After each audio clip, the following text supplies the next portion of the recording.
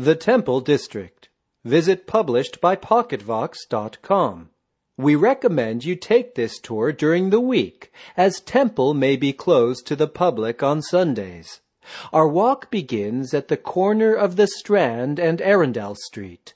The nearest underground station is Temple. Avoid visiting between 11 a.m. and 3 p.m. when one of the monuments on our route is closed.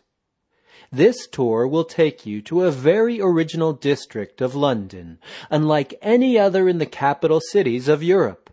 The district is dedicated to the institutions and the practice of law. There we'll find the law schools known as the Inns of Court, where clerks, barristers, and solicitors are trained. We'll also find the law courts of the Royal Courts of Justice, where private cases are heard. These institutions are housed in vast luxurious buildings dating from the Victorian era.